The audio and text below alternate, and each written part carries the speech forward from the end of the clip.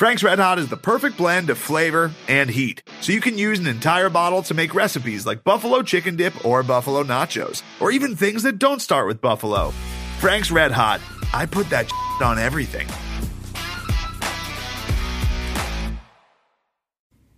Hey, Craig!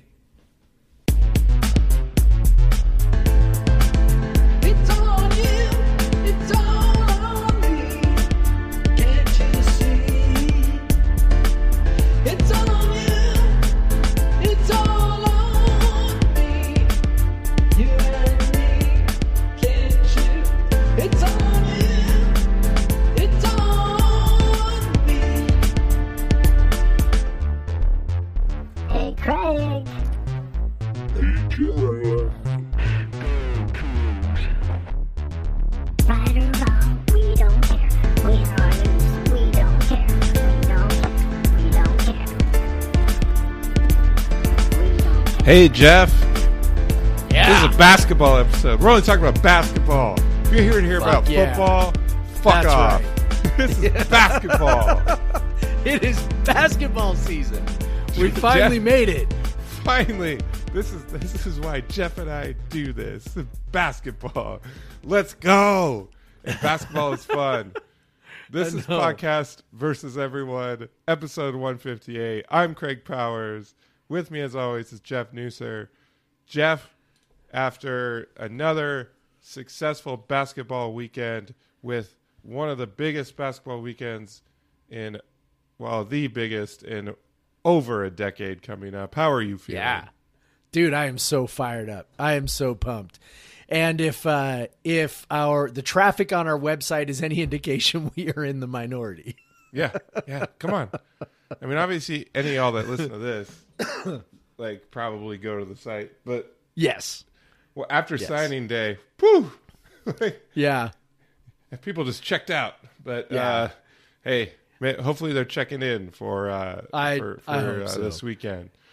It is funny though, you and I having, written for the site for a very long time at this point, we joke about, football is what moves the needle, right? Like people are, and this is not, we're not throwing shade. So please don't, misinterpret this. We're not throwing shade. It's just that football is what moves the needle. People really, really, really, really care about football. They care about basketball in so much as the team is really good, which, over the course of WCU's history has been very rarely.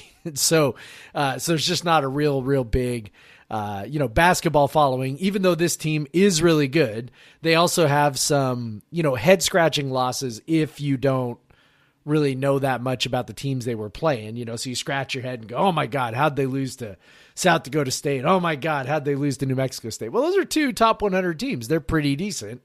Barely lost to them. Oh my God, how'd they lose to Boise State? Well, Boise State right now is ranked 30th in KenPom. That's a damn good team. So, it's the casual fan goes, oh, well, the team must not be very good because they're losing to teams like that. And the reality is they actually are very good. And this is very exciting. And Thursday's game against Arizona is absolutely huge, to the point that, the team right now is on Joe Lunardi's next 4 out, which is pretty remarkable, considering all of those things. But they've started to pile up wins, which has put them back on that bubble radar. That was something that I said a few weeks ago when I wrote my Monday after. I was like, hey, if they head into Arizona having won, 6 of 7 or 6 of 8 or something like that, they'll be in, pretty darn good shape to be back in the bubble conversation. And, well, here we are. They lost to Colorado. They lost to Stanford. But they won, 6 other games. And lo and behold, they're in that conversation again. And, so many people were so convinced that, oh my God, their hopes are dead. They lost to Boise State. Their hopes are dead. It's over. They have to win the conference tournament in order to get in. And I'm like, man, y'all don't realize how many teams 68 is. That's a lot of damn teams to get in that tournament. And they are very squarely back in the conversation, having done what they've done. And now they've got a huge opportunity. Yeah, and before we get to that opportunity, let's talk about how they got here this weekend, sweeping the Bay Area for the first time since 1993. Woo! Woo! That is, I was not yet 8 years old when they did that. So 1993. So the spring of 1993, I would have been a sophomore in high school. So yeah, that was a long time ago.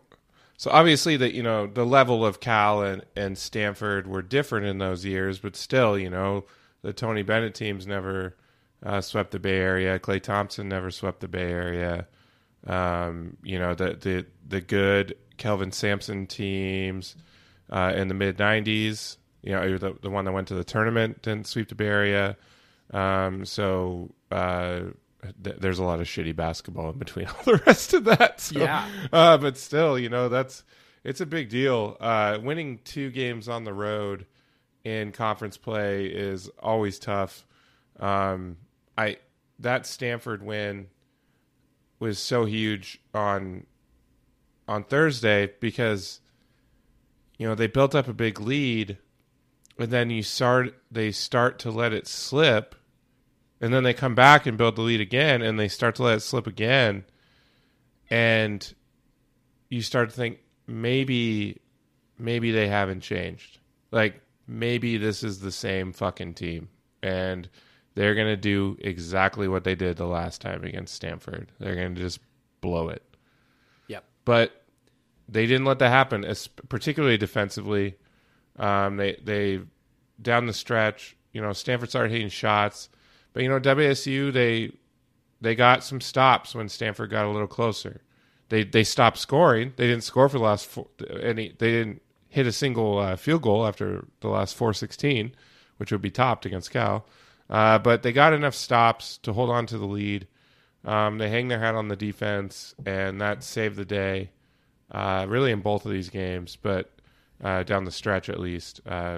We can talk about the start of the game against Cal, which was not very good. But yeah, so just to come through, Michael Flowers having a big game against Stanford, 22 points. And you have Mohamed Gay making plays. If he could just make free throws, his stats would always look so much better. That is no joke, man. Oh, my gosh. We got to fix that. But, in that game, outside, Noah Williams hits a 3, and that's it. That's all he does offensively. Yakimovsky does almost nothing. Gets 3 shots off after he was a talk. Andy Katz interviewed him. He was just like, people were writing articles about him. Like it was, Andre was the guy. We talked about him at length last week, and then he just comes out and gets shut down by Stanford. But it was great to see DJ Rodman. He's obviously getting healthy again. Getting back in shape because he's able to be himself again. And he had just a really productive 21 minutes, 9 points, 2 boards, and a steal. Hit 4 of his 5 shots. Rodman this year has really improved his interior game. Like, the funny thing is, if you look at Hoop Math, he has not shot a single 2-point jumper this season. But he's shooting a lot more shots at the rim, and he's shooting them very well at a high percentage. Threes and layups, man. and he's been able to capitalize on the defense selling out to stop his 3-point shot. And he's got some athleticism. As we saw in this game, when he dunked with his left hand on a dude as he was getting fouled, which they didn't call because as he got clobbered, smacked his head into the ground. Like an elbow to the head isn't a foul, even though we have to later in the game spend 5 minutes reviewing a different, less egregious elbow. But it's whatever. But whatever's the way to approach it. Yep. They did some, like, it's funny in this one that they only hit 8 of 16 from the free throw line. They still won. Yeah. They only got 5 offensive rebounds, only 20% offensive rebounding. Stanford had 43%, 16 offensive rebounds. They still won. Largely because they hit threes, they hit their shots inside. So they're kind of, last year they would only win these games if they dominated the shot, the shot volume. Yep. And, we love shot volume, but they're showing they can win in other ways. Yeah. And a lot of it's the interior defense, making it hard for teams to score inside. Although Stanford wasn't that bad, but they just found a way to win this game, and they have shooters, and that's helping. That's helping. They have shooters, so on any given night, you got guys that are Ty and Michael Flowers and even Fa hit one in this game. DJ hit one. Mohamed Gay tried one, which was a sign of things to come, though. Yeah, but really, they've been able to win some games while playing Flowers and Roberts together a lot. I think Roberts' defense has improved quite a bit throughout the season. I think he's adjusted to the size of size and speed of Division I. So he's definitely not quite the sort. Now we'll talk about Arizona in a bit with the size of their guards, but Stanford has some big guards too, and he was fine against them. So it seems like on that defensive note, it seems like what they've really leaned into with the two shorter guards is just really being, for lack of a better word, being a pest, and just getting into people's space. Rather than contesting shots in the traditional way, just sort of getting up into guys' bodies and making them a little uncomfortable. I think their rotations are more on point. Length obviously allows you to recover, right, a little faster and a little more effectively. But it seems like both Flowers and Roberts know a lot better where they're going when they rotate, when they switch, when they scramble, things like that. And so they are able to get close enough to sort of bother shots in a way that they weren't early in the year. So, it just seems like they kind of figured some things out about how – and maybe to me that's sort of like the impressive thing about the defense this year is they're doing it in a bit different way. Obviously, the 2-point defense is still really strong, and that comes from having the big guys near the rim. But some of the other stuff isn't quite the same. And what they've done is they've figured out how to adjust to having different kind of personnel. A lot less. Last year Isaac Bonton was our shortest perimeter player at 6'3", right? So now we're running two guys out there who are both shorter than that. One guy significantly shorter than that, and they've figured out how to do it, which I think is a real credit to the coaching staff that they have figured out. Okay, we got these two guys; they're not real long, but here's how they can be effective defenders. It's sort of an underrated thing, but I think a thing that the coaching staff deserves a ton of credit for. Well, and I think one important point is when they had some elite looking defenses when they were out of conference in Kyle Smith's first 2 years. But that first year they improved a lot, but they were still only 9th. They still gave 1 point, they were over a point per possession in total in conference play. And then last year they improved. They were still over 1 point per possession in conference play, but they were 4th defensively. So they improved a lot defensively in terms of their peers. But this year they are 1st in conference play. Now, some of that's a product of they have not played the best teams yet, but they've also played some really fucking good defense against the teams that they should be stopping, and that's really encouraging. Because they're going to need that defense in the next 2 weeks. Yes, they are. But so they beat Stanford. That was big, and then it was really avoiding a bad loss at Cal. Cal's without their best player, Andre Kelly. So in that way, the result is a little disappointing, but at the same time, sometimes on that back end of the weekend on a road trip, when you're going for the sweep, you're hoping to get it. And honestly, WSU's still without some guys. Like, they're not totally full either. Nope. But they got it together in this one. Obviously, again, they let Cal back into it late. Cal had a chance to tie the game late. They had a 3 and they missed it. WSU went, I think it was like the last 7:30-ish without a field goal in this one. So that's 7:24. 7:24. The last 7:24. No They field went goals. 1 of their last 11, 0 of their last 8 over the last 724. That's bad. That's bad. That's an issue, especially because it's happening quite often. They're having these lulls. It's become a joke in our Slack where the highlight videos just kind of skip forward to the end all the time. It's like, look, there's a lead with 7 minutes to go, and then sing the fight song. Yeah. Sing the fight song. Yeah, it's I don't know, man. Ask UCLA how it goes trying to get that sweep, right? They end up losing to Arizona State in triple overtime. Oregon damn near loses to Utah. And Utah is, probably every bit as bad as Cal. I mean, it's just, man, it is hard to win on the road in the conference. It just is. And it always has been, and it always will be. To get the win, I don't give a shit how ugly it is. I don't give a shit if it should have been easier. For whatever reason, Cal is just a little bit of a weird, tricky matchup for us. I kind of thought at the beginning of before the first matchup, I was kind of like, I could see how this would be tricky. Cal's experience, they grind it out. They slow you down. They really irritate you by just essentially frustrating you with their pace, right?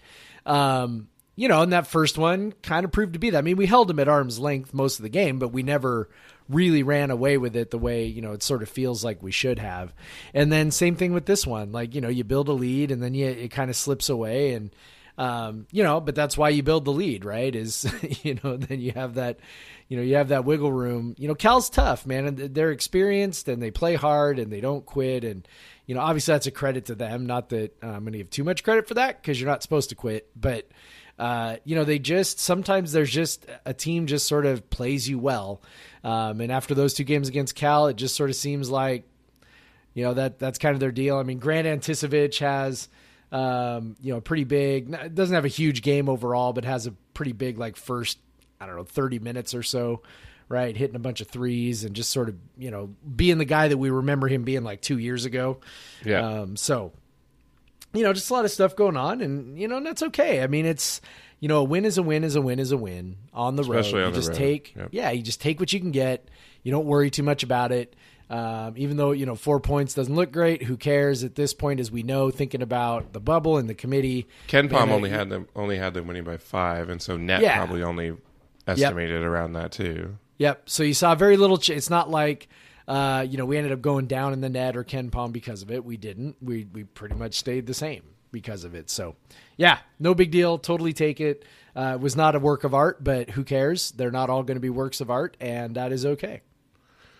Yeah, and one thing that was positive, obviously Flowers coming in, shooting well from the outside, had a rough inside the arc game, but shooting well from the outside, clutch free throws, and another 21-point game, so he has 43 points on the trip.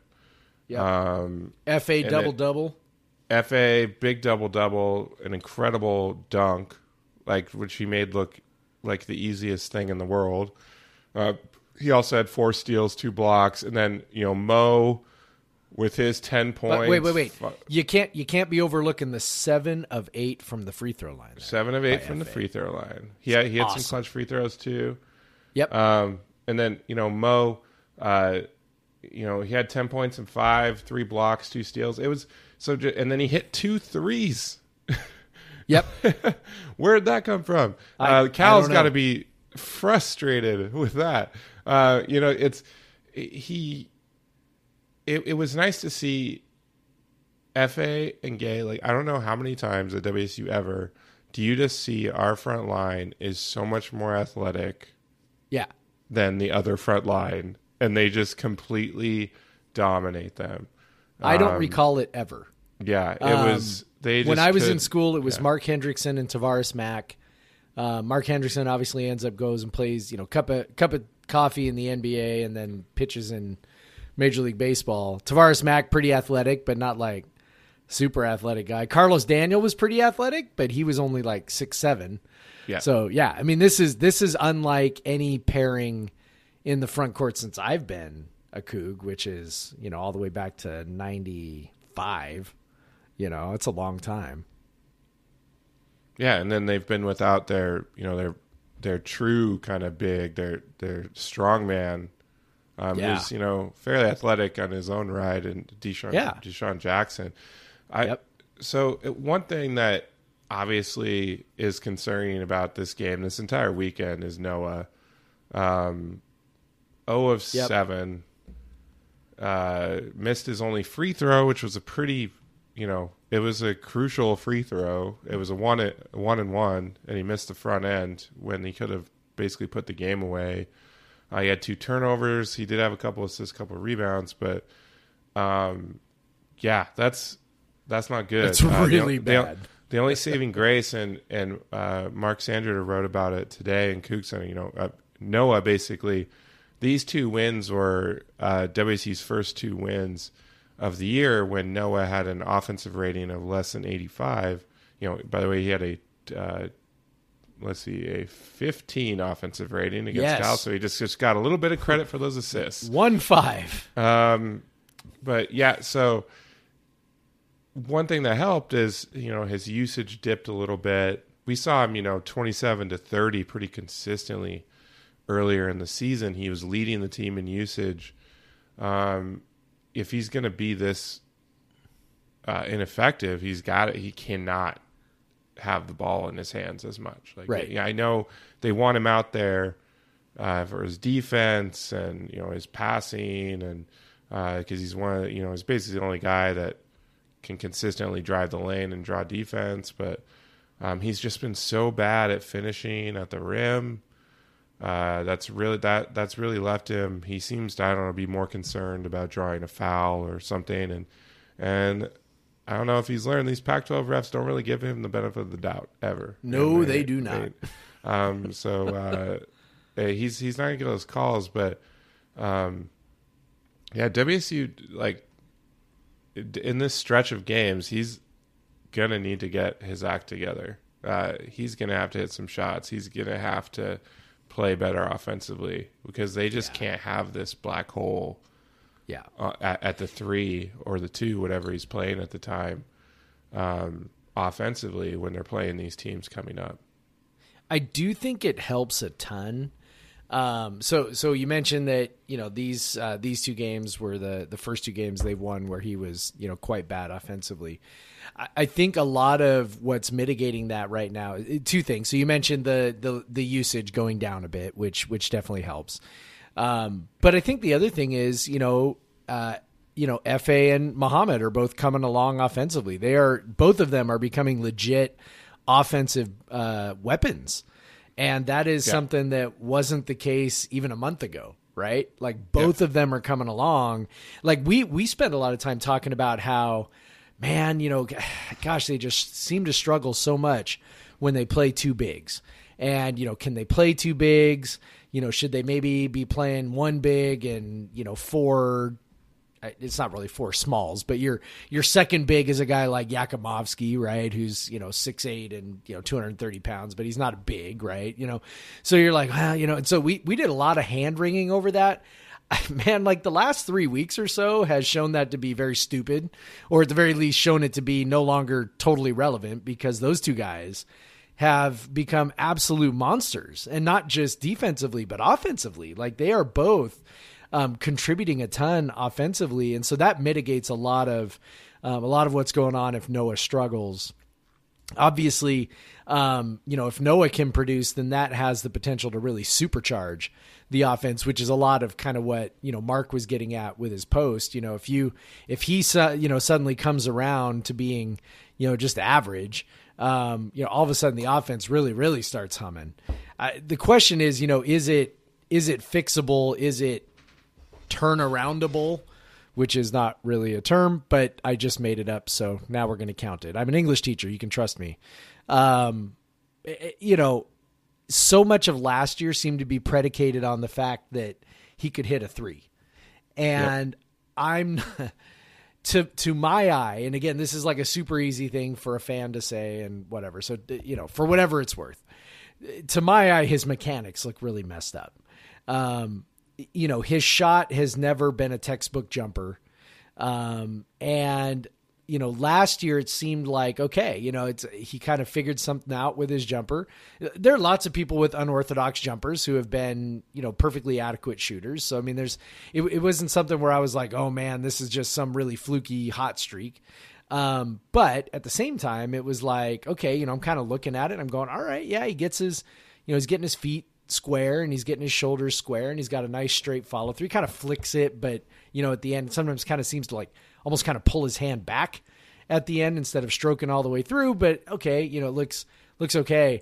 It just it looked like the kind of shot that everything kind of needs to be perfect to be repeatable and to be successful over and over again.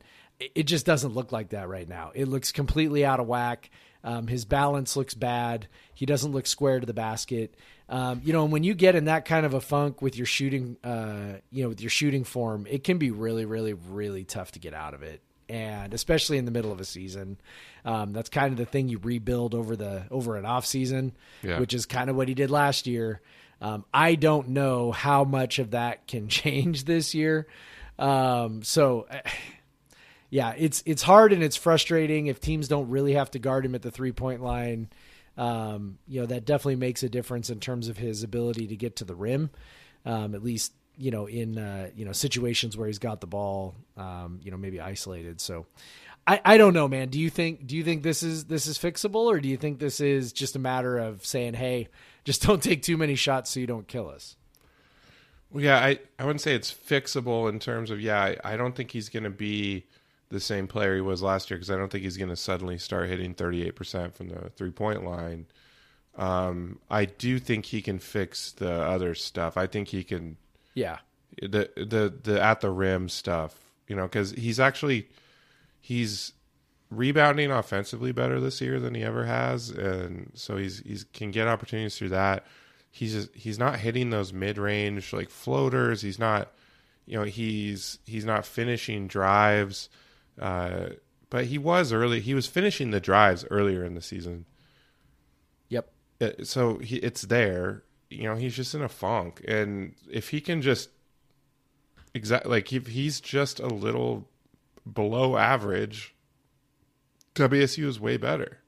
And then now they've seemed to have, moved to Flowers mostly as the go-to type guy. But you see Noah will still kind of take over at times. If he's going to do that, he's got to be able to hit shots. And, he's competitive. I'm sure he's been working his butt off to try to fix this. But it's quite a stark contrast to what he did against Stanford and Cal a season ago. And it's a bummer that it's, you can look at, he scores 72 points in one weekend and scores 3 in this weekend against the same two teams. And that's wild. So yeah, they're going to need more from him, offensively, but they don't need him to be a superstar offensively. They just need him to be someone that needs to be guarded, and someone that puts pressure on the defense, because he has the capability to run the pick and roll better than anyone, even when he's not shooting the 3. He can run the pick and roll better than these other guys because of his height. And and he's a talented passer. He's got good vision. His assist rate has dipped this year a little bit, which is kind of wild because he has better shooters around him. So that's concerning. So he's just in a funk, but he's so competitive, and they have some big games coming up, and I hope that can just kind of fuel him, because he's a guy that really runs on emotion, and these are going to be some emotional games. So hopefully he can meet that, but at the same time, I hope he doesn't feel like he needs to take over, because he just isn't that player that he was last year, because he's not hitting those outside shots. So defenses don't have to give him. He doesn't get that extra quarter of a second of defense, because they have to wait and see if he's going to shoot the 3, right? So it's just but hopefully he can. this Cal game is the rock bottom, right? Like, so it's gotta go up. God, I hope so. Like, I can't imagine how it gets a whole lot worse from there. I mean, a 15 offensive rating is it's a bit hard to describe how bad that is. Occasionally you'll see someone throw up a 0 in just they'll play like 7 minutes because they didn't do anything. They won't take a shot. They won't score. They didn't have an assist, so they'll give you a big fat 0, but it's pretty rare to see someone play, 24 minutes and use 22 or 24% of the possessions and also come up with a 15. So for context, by the way, for people who are like, what all these numbers, I don't even know what they mean. An average offensive rating would be around 100, probably a little over 100 at this point. So that would mean essentially you're producing about 1.0 points per possession when you do something to end a possession. Okay. So 15 is like essentially 85% worse than average, like 85% below average. Like I there's not really a good way to characterize it. It's just, it is really, really, really bad. So, this has got to be rock bottom. I hope he can get it sorted out, man. He's too valuable. Maybe we need to play Washington. I don't know, man. Maybe that was our problem. We didn't play Washington back in December. And so, he wasn't really, prepared to soar for the rest of the season. I'm honestly not sure. So I don't know. I mean, we know he's got it in him, but I don't know. The rough thing in against Cal too is one, you had Yakumovsky who took 2 shots. So you're not getting much from him. He did hit a 3, but and he's dealing. We learned he's dealing with an injury. Yeah, which makes sense, right? And then, but then Bamba, he's really kind of dropped significantly in the rotation. Also dealing with an injury. And he had a 21 offensive rating. He was 0 for 2. He had a turnover and assist. So it's. He just didn't do as much bad stuff to the offense as Noah did because he didn't take as many shots. He wasn't having the ball as much. But that's 12 minutes of nothing on offense, and then 24 minutes of nothing on offense from Noah. So that the fact that they won this game with those 2 things is pretty impressive. When you have 2, basically 36 of your 200 minutes are completely non-factors offensively. That's to still win is good. But again, it's crazy. Think back Bamba, the rise he had earlier in the season and where he was just one of arguably our best player for a few games. And, but yeah, it's a bummer these guys are injured. Maybe Noah's battling an injury too, but we know he might just have some conditioning issues still because he missed so much time. He had COVID, he had the flu. Who knows how much time he's missed practicing. So they've had contact tracing. So who knows how much time he missed because of that. Some of these guys just are having some tough luck, and WSU's had, as we've mentioned before, quite a lot of tough luck, but they're still there. They sweat, they won 5 in a row, and now they've set up this huge game against Arizona, which I had planned for months and months to go to. I was going to go all 4 games this weekend, and there's 5 now, but I wasn't going to go to the Wednesday one. But with everything, I'm going to a very close friend's wedding in North Carolina the next week, and I put off the decision as long as I could. I just didn't want to risk catching a stupid COVID virus, Omicron or some shit, and then having to cancel that trip or getting there and not being able to just sit in my hotel room, whatever, for risk of, to avoid exposing others. So I've been just basically quarantining myself inside my house up until that. And so I figured it was incredible, agonized over this decision. And then it becomes this huge game. And I was already agonizing over it before it was even that, because I was just excited about, getting to see 2 men's games, 2 women's games, a huge weekend. But I had to cancel it, which is a bummer. But, I figured I haven't flown on an airplane in over 2 years. I haven't seen my friend who's getting married in like 3 to 4 years. So had to bite the bullet and Yep. do that. Totally couldn't take that chance. Yeah, didn't want to take that chance. But I hope other people are able to find their way. I hope other people take that chance. Well, hope other people don't have like, friends' weddings that you don't want to ruin on the other end of the games. But because it'd be really cool to see Beasley alive again. Mostly, it's really the students. If they show up, that's what creates the atmosphere, the noise, everything. Especially on the weekday games where you're less likely to have, a lot of people driving down. Yeah, although I did see, it's pretty tough to get a flight to Pullman. I just checked out of curiosity. It's pretty tough to get a flight to Pullman for this Thursday. So hopefully there's a lot of people on a plane heading to Pullman on Thursday to watch that game.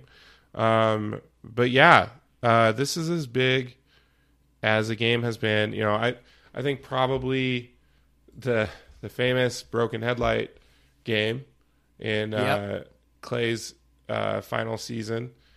Which had similar stakes. If they, UCLA was not nearly as good as this Arizona team, but they were still, WSU was kind of in the realm where if they got like one more significant win, they might have been in, and UCLA might have provided that. So that was, that's some big stakes. It is not a stretch to think that they one more win would have done the trick. Yep. So they but obviously Clay didn't play in that game. Castro almost didn't, and then did. So that was probably the last really big game that had consequences like that. But again, that wasn't even against like a top 10 team. Like this, we're talking. So if you want to talk about a game against a top 10 team with stakes, probably you got to go back to Tony Bennett. Maybe they're when they're trying to play in the tournament. Maybe because that NAT team was never really on the bubble, so none of those games. But if you go back to maybe that UCLA game at home early in the, it was in February. I guess it was about around the same time as February 7th.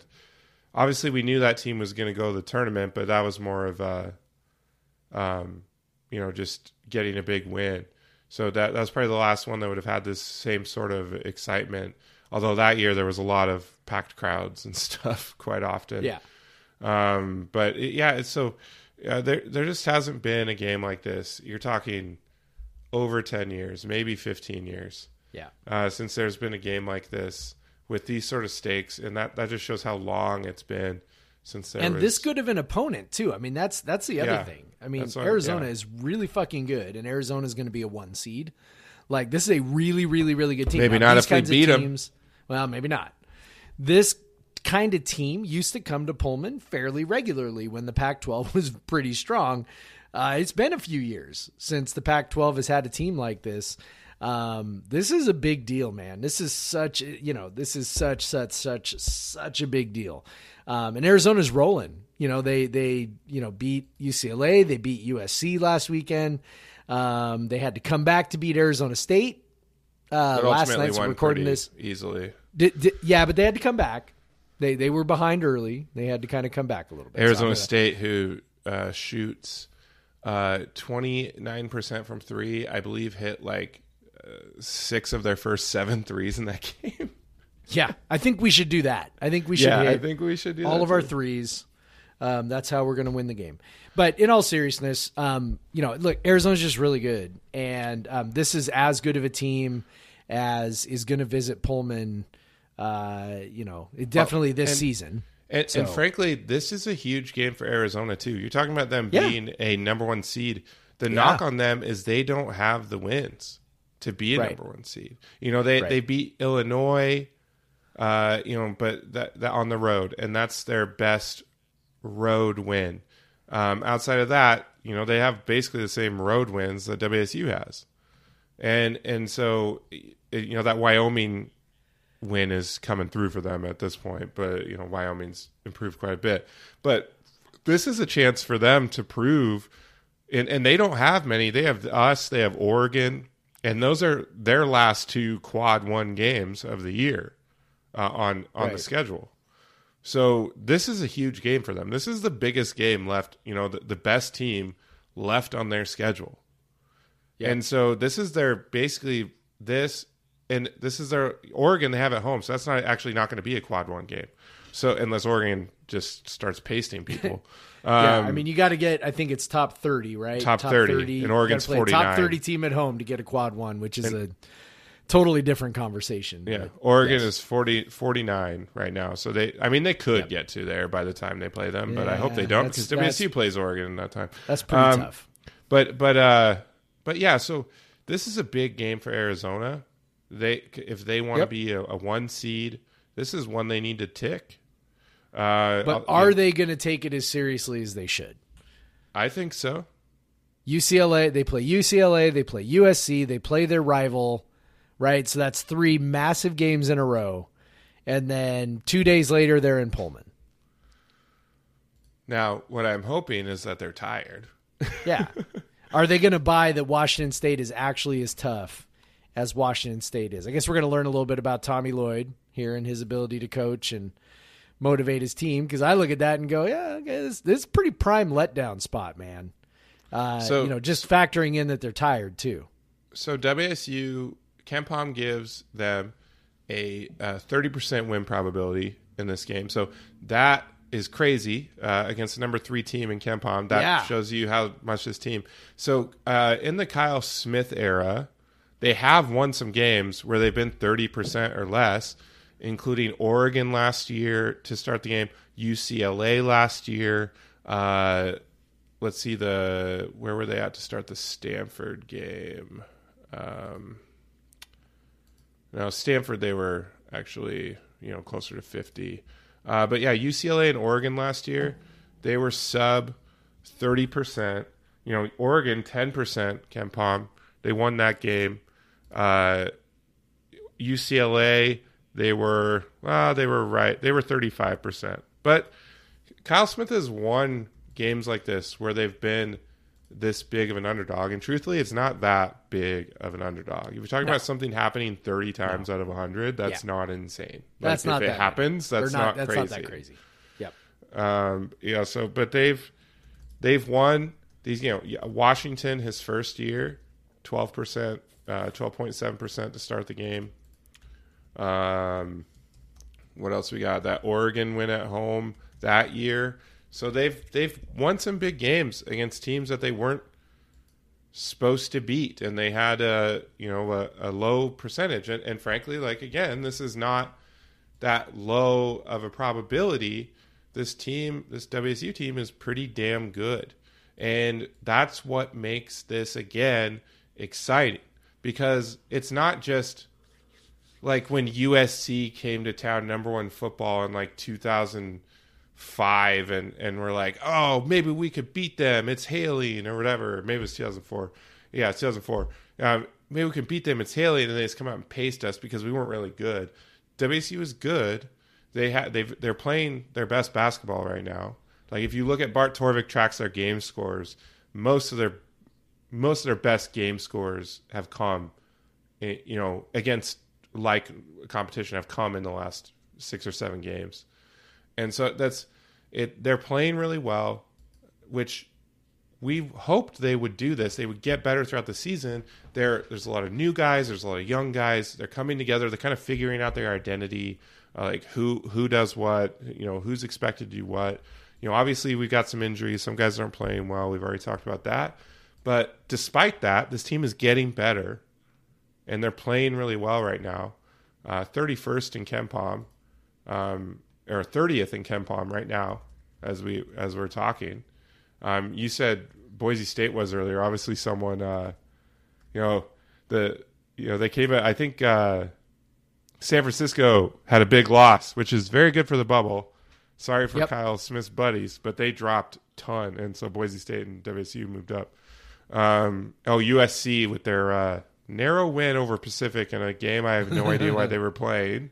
Yeah, they rescheduled it from it was a COVID postponement, so they went ahead and played it. I do not know why, but they did. So. And then USC narrowly won, and so USC is probably not even that game against USC at home that WSU lost. There's very strong possibility it's not going to be even a quad one game anymore on the ledger. Which would have, if they would have won that game, would have been very frustrating. If USC, yeah, it's pretty close. It's pretty close. Yeah. Well, the irony is, had they won it, USC is probably not in the top 30, and then it's not a quad one anyway. USC was 27 before tonight, so they're definitely dropping out of top. Probably 30 dropping with a 4-point win over a home against. I think Pacific is like 250-ish somewhere. Yeah. Something real bad. So that just shows the kind of volatility of these things a little bit, and that shows that WSU can improve as they've done. They've really jumped like 25 spots in the net and KenPom because they're playing better. And that's why it's exciting. So let's look. How does WSU win this game? You said it earlier, Jeff. They need to hit threes. Like, they definitely need to hit threes in this game. All of them, preferably. Arizona has an insanely good interior defense. Christian Coloco, Tubelis is just they are big. So tall and so long. Like, we love our big men. It's like if our big men were like 30 pounds heavier. 30 pounds heavier and projected to be lottery picks. Like that's what we're facing, man. Like, Coloco is a human eraser. And they bring Ballo off the bench. Yeah.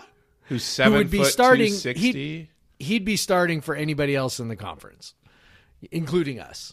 He is a monster.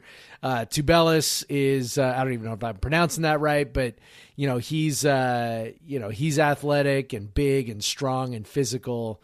There's a reason why these guys are 5-star prospects, right? Like they bring something to the table that maybe the 4-star prospects don't. Things like ready-made strength and, sort of insane athleticism, Fa is a great athlete. We know that. Gay is a great athlete. We know that. Coloco is like a great athlete with like 8-foot wingspan. Like, it's just kind of like bonkers what these guys bring to the table. Well, Coloco is like if Gay was 2 inches taller. Yes. Didn't lose any athleticism and was 20 pounds heavier. Right. And it was all muscle, just pure muscle. They are so tough on the interior. I do think a big factor is Deshaun Jackson. And I don't expect that if he plays, so Smith, I guess, said he was 50-50. I don't expect that he'll be great. He's just got to absorb some fouls, man. Yes. And the other thing is, I do know that, something we've sort of learned from, talking with our sources, is that the team as a whole is a better rebounding team when he's on the floor, particularly on defense. So he doesn't just eat up space. He's a wide body, who can box guys out, make it tough for other teams to offensive rebound. As we know, that's been a bit of an issue, right? Like, when a team is real good at offensive rebounding, like Stanford, they were able to get in there and get a whole bunch of those.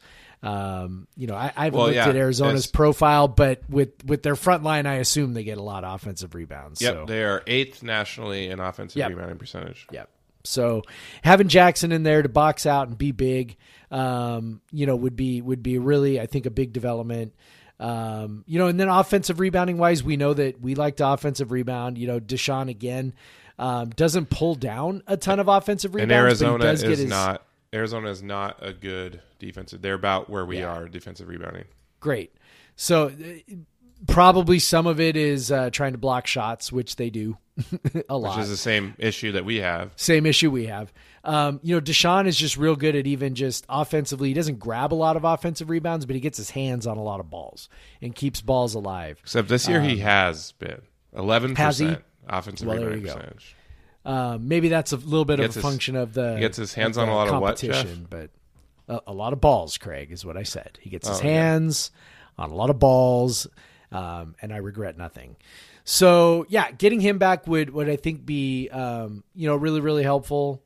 Other stuff, I'm not really sure. Even I 15 think minutes foul from trouble. Deshaun. Yeah, I think foul trouble's the other big thing. Yeah. So if Deshaun plays, that's great. If he doesn't, I guarantee part of the scout, if you're Tommy Lloyd, is, be super aggressive. They've got more bigs than we do, and they can just sort of be mega aggressive and, deal with it if they get some fouls called and we get some fouls called, that's a net benefit to them. So I think that's sort of the other major factor, because I really do think it's going to come down to the front court. I watched Arizona play UCLA twice. The first game, Arizona did not take advantage of their size advantage against UCLA and lost. They shot a crap ton of threes and didn't make very many of them. The second time around, they remembered that they have a massive front line that's way more talented than UCLA's, and consequently they end up winning the game. So, hopefully maybe being at home, we benefit from a little bit, friendly whistle, I hope, and that things are maybe a little bit difficult on Arizona in that way. Yeah. The size across the board worries me. The smallest guy that they're going to play in the rotation is Kerr Kriisa, and he's 6'3", and he's good. Yes. He was a high 4-star recruit. He is a freshman. So when I was looking, and then they play Pell Larson, another freshman, and then they'll play Dalen Terry. He's 6'7", so he'll slot in at the 3, and then they'll push Benedict Mathurin to the 2, and Benedict Mathurin is a very athletic 6'6" guy. So they're huge. They're big. They're just big across the board.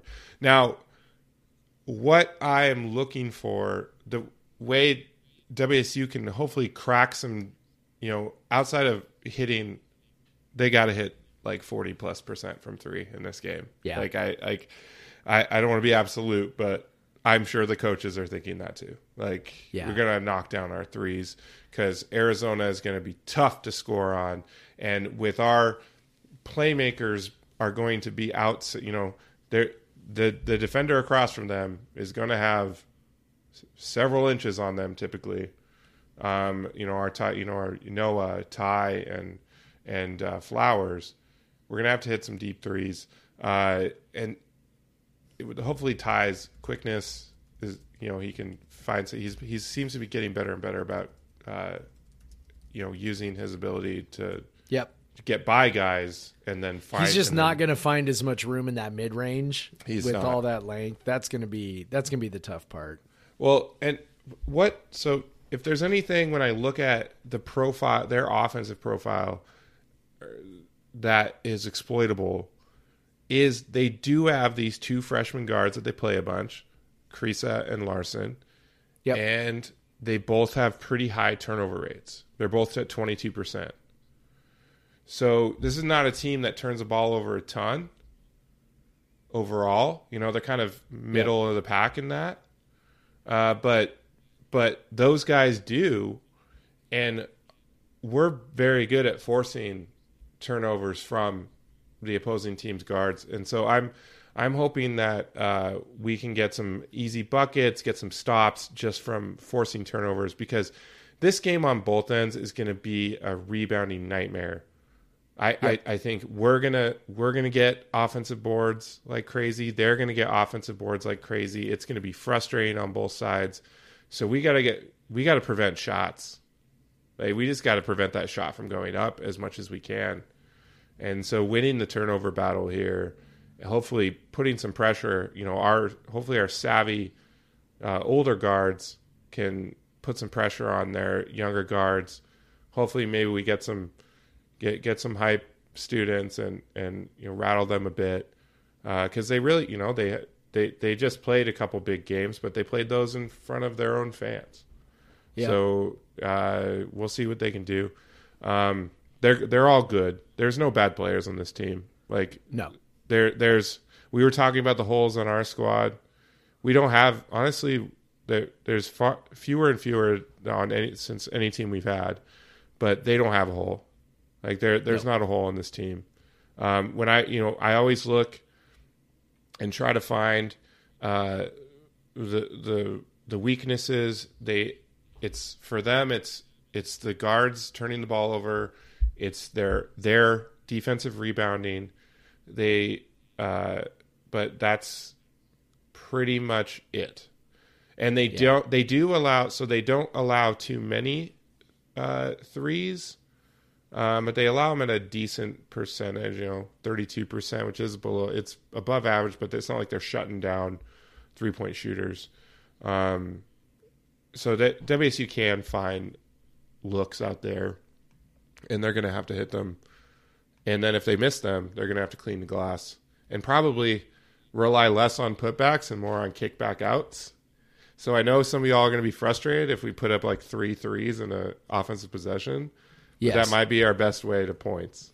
Because it probably is. When you have multiple 7-footers right in front of your face who got 20 pounds on your 7-footers, like it's tough. So this is tough.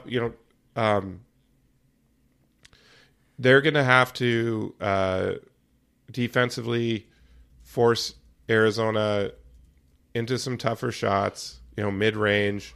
They're going to have to play the pick and roll really well. Tubelis is a master in the pick and roll. Like, he wastes no movement. Like, nope, he's really, really good. He's so good in the pick and roll. Great hands. Yep, he catches every pass. Very good touch. Yep. So they're just going to have to shut that down. Like, they're going to have to prevent him from getting the ball in the first place and then force the guard into a tough challenge jumper. That's the only way it's going to work. That's easier said than done. Like, these guys are good. Like, it's going to be hard.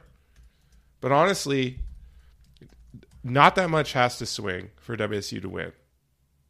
Like, they just need to be a little bit better defensive rebounding than Arizona.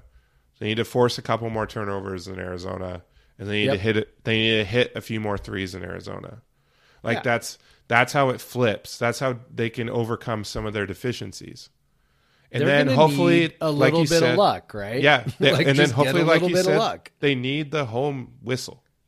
Yep. Because we could easily see. Remember when they played Arizona last year, and we had no big guys left when we went to overtime. There was no one left to play, and there was no one left. Period. I think like DJ Rodman was like, no, maybe that was the Arizona State game, and DJ Rodman was like running the offense because we had no one left. But yeah, there was like all the bigs fouled out in that game, and it's because Arizona just has so much size, and they just attack the inside. Because they're a great offense, but they don't shoot threes particularly well, and they don't shoot that many. So I do wonder if we zone them up a little bit to try and entice some threes and try and introduce. I know that honestly, then becomes a rebounding nightmare, but maybe you entice some variance into the game by enticing them into some threes, and maybe they miss a bunch. And I think we're because they're not a great shooting team. You can kind of think that maybe Smith has been deploying the zone in some games that maybe they could get away with it for this upcoming set of games where they're going to play much better athletes. Yeah. And just so their guys can get a little more used to it. And I do wonder if they mess with the rotation a little bit too. If they go, because we talked about this earlier today, you were like, can they play Flowers and Roberts at the same time? Maybe they go zone. We saw that it was a disaster against USC earlier in the season. Yeah. Yep. And that was a long time ago. I think the zone is a lot better now, but still, the point remains.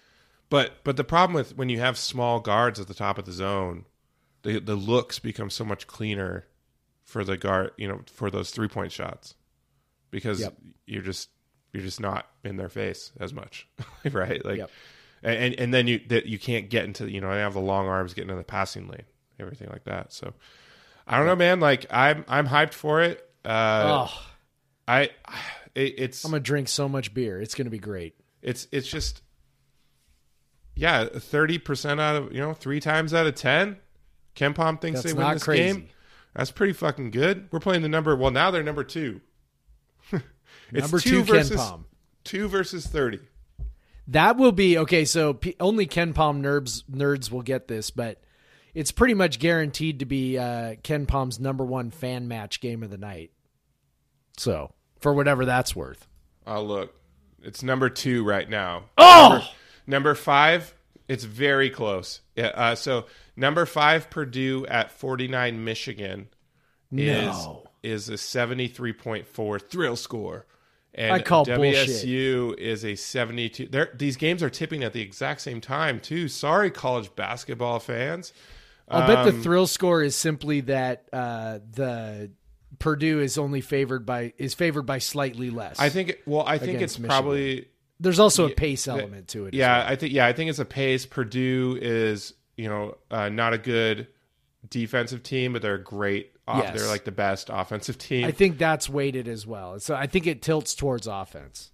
Yeah, because so the score for WSU is 74-68 predicted. Arizona and Purdue is 79-74. Yeah, So I I bet those few extra points. But yeah, you were almost right, man. I was close. You almost That's hit some it. bullshit. I'm going to send an email to Ken. Be like, what the fuck? Why does your machine hate us? What are you doing? Bart Torvik has us rated 17. Why do you hate us?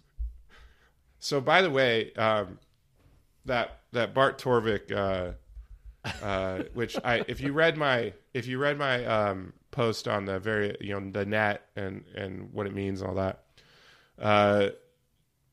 what I've kind of figured out, what I think how Bart system likes us so much is that he's added this component to his ratings he says it's a small but significant change addition to the ratings. It's a metric called game script plus minus, which is derived from play-by-play data and measures a team's average lead / deficit during a game. So, and then he gets rid of it when it's the game is no longer in question. So, which I'm assuming when it hits like a 100% or 99%, something like that, So he says this adds a measure of game control and potential. Oh no, so that's for that. But anyway, so he's got a longer explanation, but you guys can go read that if you want. But so basically, WSU is getting credit in Bart's system because they've led even on the games they've lost. They've either been close or leading most of the game. And they've even had big leads for long stretches. Big leads for most of the game, and so that's where they're getting. That's where they're getting that bump. I think because I think that makes a lot of sense. Yeah, because 17. I want to believe that, and he's got Arizona. Yeah, he's got Arizona at 5. So Bart gives us 45% chance to win. He's got Arizona by 1, 72-71 as the average score. Basically a coin flip, man. Yeah, Bart's got this thing as a coin flip. So fuck yeah, Bart. I Yeah, hope we love Well, Bart. I don't We've hope you're always right said because that. you still have us losing slightly, but I hope you're more right than KenPom Yes. is. Yeah. And Net is, So yeah. So and if we want to talk about also, we haven't even mentioned wins above bubble yet. Yeah. This is a big wins above bubble game. You can get Yes, it is. almost 3/4 of a win above bubble Yes. from this game alone. So, yeah. I mean, if you want to get even more hyped, Bart thinks this thing's a coin flip. So refs help us out. Hit those threes. Turn that ball over. Young Arizona guards. Tubelis just, I don't know, trip a couple times. Koloko, please Deshaun play so someone can box him out. Just 15 minutes from Deshaun would be huge. Hopefully he can see. I've had an injury before. Yeah. One thing I am concerned about when I got hit in the eye with a baseball when I was in high school. I had to sit almost completely still. I wasn't supposed to do any sudden movements for an entire week. That pressure is so bad. Yeah. So I wonder if, he kind of got behind on his conditioning a little bit too. I would assume so. Yeah. I would assume so. I guess it kind of depends on what the injury is. Yeah. It's one thing to get hit in the face with a baseball or punched in the eye or whatever. it's maybe a different thing if he got scratched. Yeah. So hopefully maybe, I mean, I don't know which is worse long-term, but hopefully it's something that allowed him to keep, working out and staying in shape. And I don't know, man, just get him some sunglasses, goggles or something, and, let him go out there and just kind of hack some people and, Dude, hell yeah. Horace Grant style. Eat up some minutes, man. Eat up Horace some minutes. Grant, Bill Cartwright. That's exactly what I'm talking about. So, yeah. If you can hit a couple of we need 15-footers like Horace Grant, that'd be great too. Yeah. Bring that. Yeah. Wow, we are an hour in. We haven't even talked. Yes, we are. Then we have, so after that, Arizona State. That's a trap game. Yeah. 100%. Arizona State has shown that they can be pesky recently. Yes. Obviously, it was a bit of a fluky win over them the first time. You gotta say a little bit. Yep. You don't win many Probably games. don't expect that again. When you're at like 0.74 points per possession that WSU was at and win by 22, you don't see that again. I expect this to still be a defensive game. It's two teams that are definitely much better defensively than they are offensively. Arizona State, pretty solid defensive team, as are most fucking Pac-12 teams. This is a defensive conference this year, and there's a lot of teams that are real bad offensively and good defensively. Yep. But they've the last few games they beat UCLA. They challenged Arizona for a half. They took USC down to the wire. So I don't expect WSU to run away with this game. I expect them to win, but there could be some letdown because of how massive the Thursday game is. So there's some worry there. And if you lose that Thursday game, you better fucking win this game. That's honestly, I mean, I don't want to say the Arizona State game doesn't matter if we beat Arizona. I mean, it does, but also like we get way, way more out of a win over Arizona than we would be penalized for a loss to ASU. So exactly. But winning them both is better. So let's try and do that. Yep.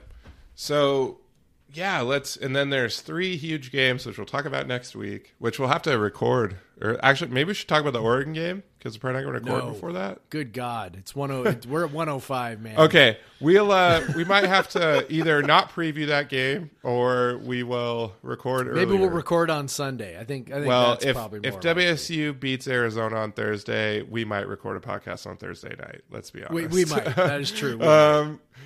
So, yeah. Let's take a break, then we'll talk about women's hoops. All right.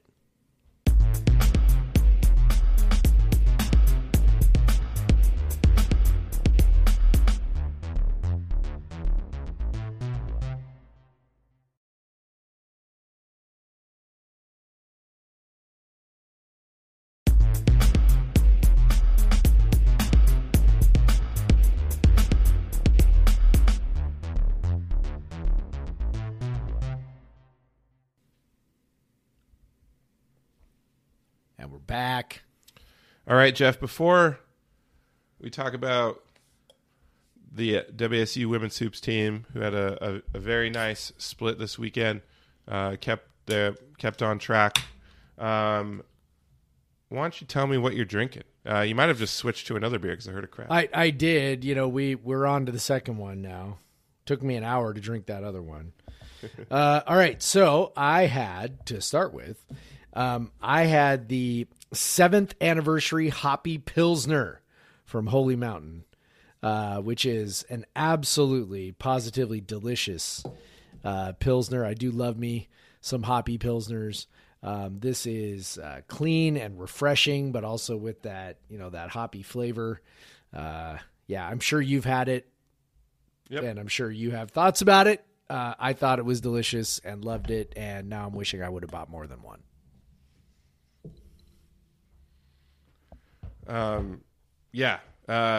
It's very good. I went and picked one of those up, when they had all their anniversary beers. They had an anniversary double IPA as well. I can't believe they've been around for 7 years. Holy Mountain, as I said before, kind of truly was like a game changer in the Seattle beer scene, Northwest. Yep. Really the Oregon, the entire state. Just kind of raised the standard. So it's it's good. Yeah, it's cool. And I enjoyed that beer as well. They produce some great lagers. Yes, they do. Yeah, what are you drinking, man? So, because we need to hit a lot of threes this weekend, I said I'm drinking a beer from Three Sons Brewing out of Florida, which was like out of Dania Beach, Florida, which is one of those breweries out of Florida that loves to make a lot of like thick and very adjunct heavy beers. This one is not super, big. It's called Excuse My French Toast. Oh, I messed up the name on Twitter. I said Pardon My French Toast, whatever. It's called Excuse My French Toast. It should have been Pardon My French Toast. Let's be real. I know. Exactly. It should have been. It's a brown ale, 7%, so kind of a bigger brown ale. French toast inspired ale with natural flavors. Definitely maple syrup on the nose on here. Maple syrup in the, a little bit of maple, not overwhelming like with like double stack from Great Notion or anything like that, but real solid drinker. The maple goes well. It's kind of a darker brown ale. Maple goes well with it. I think I'm not sure what else they put in there. I wouldn't say it tastes like French toast. It doesn't really. I don't. There's maybe a little bit hint of like cinnamon in there, but it's tasty and it's easy to drink. And I've had some big beers recently, so I dialed it back just a notch, but still had some absurdity to it. So Three Sons. Excuse my French toast. Fuck. So they hit some threes this weekend, Cougs. We would love some threes. So let's talk about women's hoops. So they, according to ESPN, are on the right side of the bubble right now. They're in the last four in. So a few slots ahead of where the men's are. But they went out. They had a big weekend. What I was told, actually by WSU, is reminded, I guess, is that the women selection committee does not use the quadrant system, which is probably smart because probably better. Is kind of silly. I think any system that has like such demarcations is kind of stupid. Like, 70, completely arbitrary, right? You beat number 76. That doesn't matter. Oh, you beat number 75. Ooh, hello. Ooh, yeah. Let's which bring is that. I always hated that with RPI too, where they're like top 50 wins. It's like, okay, so top 52 wins aren't good.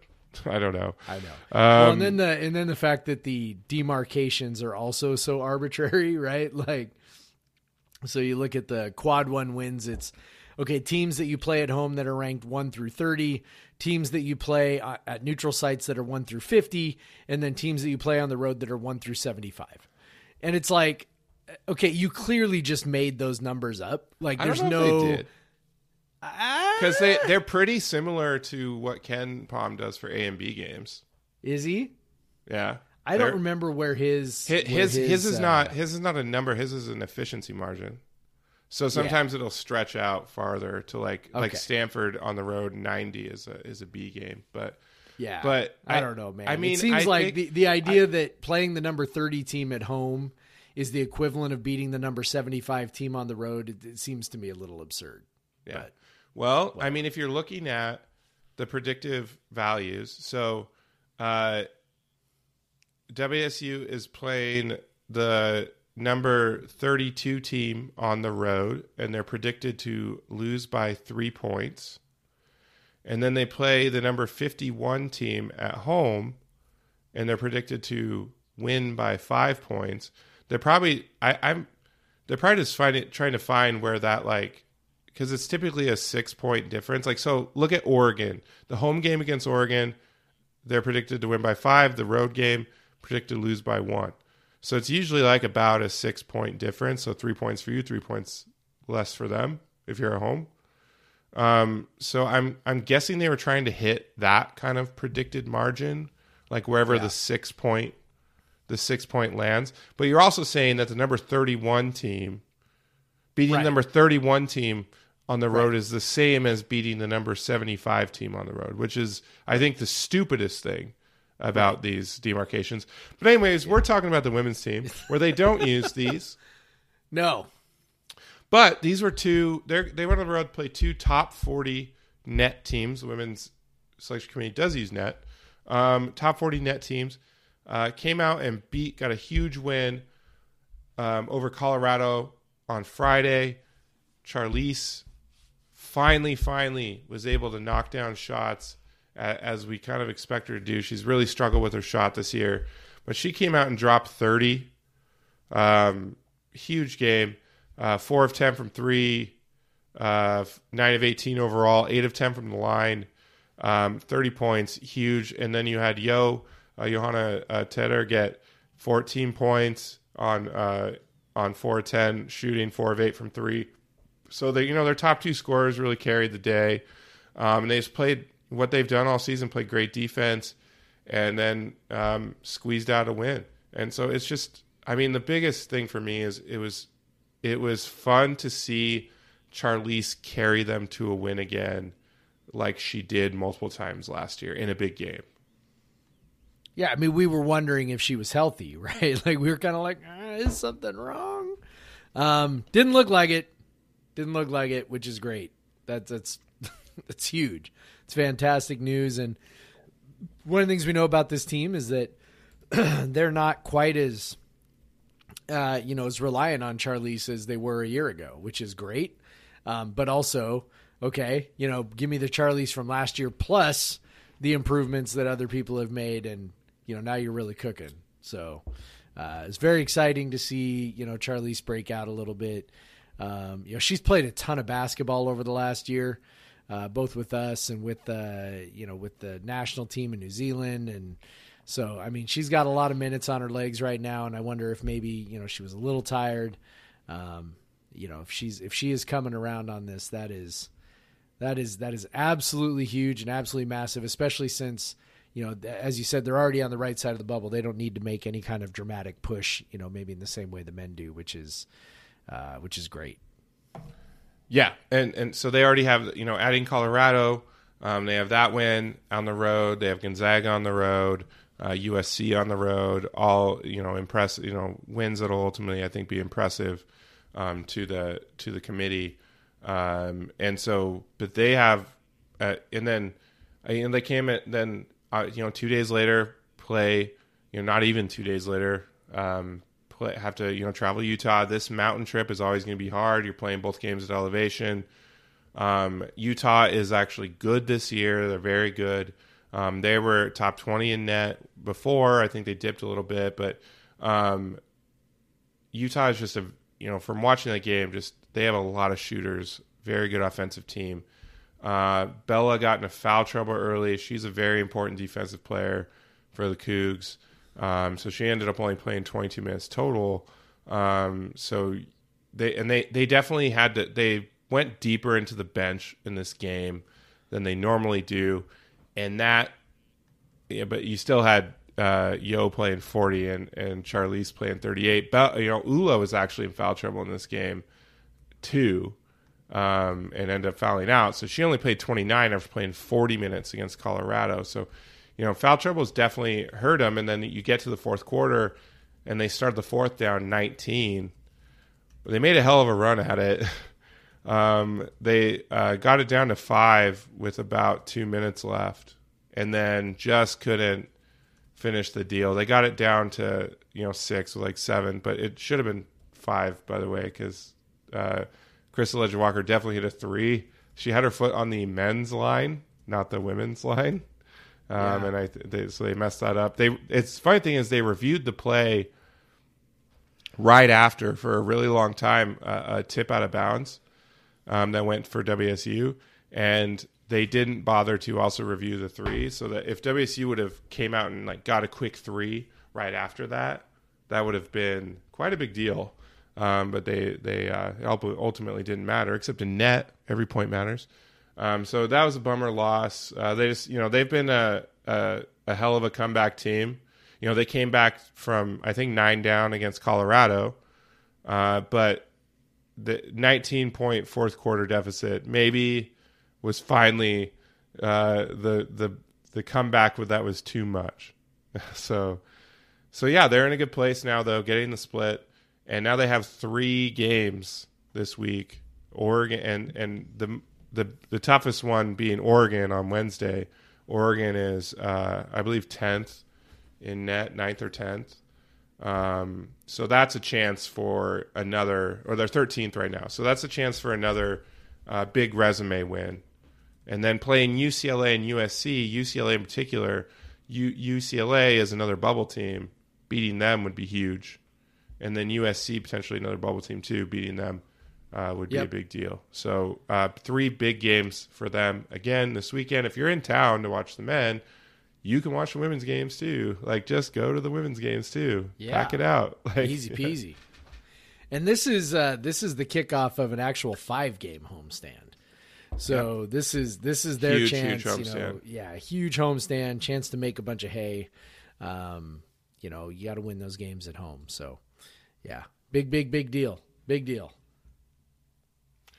Yeah, and, hopefully that Colorado game was a sign of things to come from Charlize, because if Charlize can get back to the Charlize that we know, they are tough. They are tough they can beat almost anyone besides Stanford.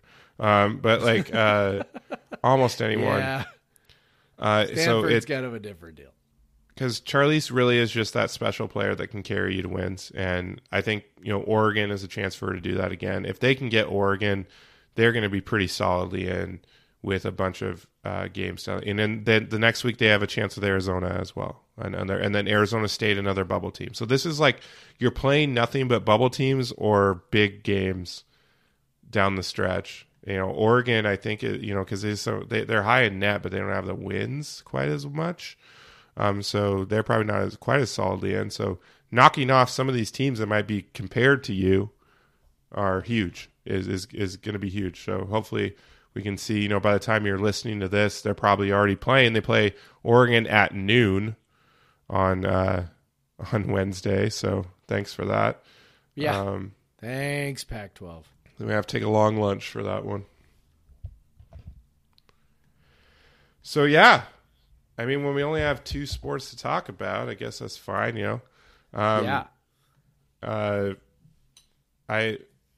Hopefully we have a big fucking weekend in Pullman, 3 women's games, 2 men's games, Wednesday and Thursday being the really, really big games. And then on the weekend, just games that you'd love to see them take care of business at home for both teams. It could just be super fun. Again, I'm super bummed that I won't be there. Super jealous of all y'all that will be there. Be loud, and support the team. I do think, at least on the Friday game, we'll see some nice attendance for the women because of maybe the people that came for the Saturday men's game. So hopefully that can put them over the top against UCLA, who they really pushed for 3/4 of the game, and then UCLA hit a bunch of threes in the fourth quarter at Poly, and then came away with the win. So winning that game would be huge. Winning Oregon would be huge. And then sweeping USC would be huge too. So I'd just love to have a great weekend of basketball in Pullman with our 2 teams that are both fighting for NCAA tournament berths. Probably if you combine, if you're talking about both teams at the same time, one of the biggest basketball weekends ever in Pullman. Yeah. So hopefully for sure we can have some fun and win some games and be merry. Yes. All right. So if you like us so much, you might as well subscribe. And you might as well rate us 5 stars and leave us a comment about why you like us. So give us that 5-star rating. We love that 5-star rating. We love those subscribers.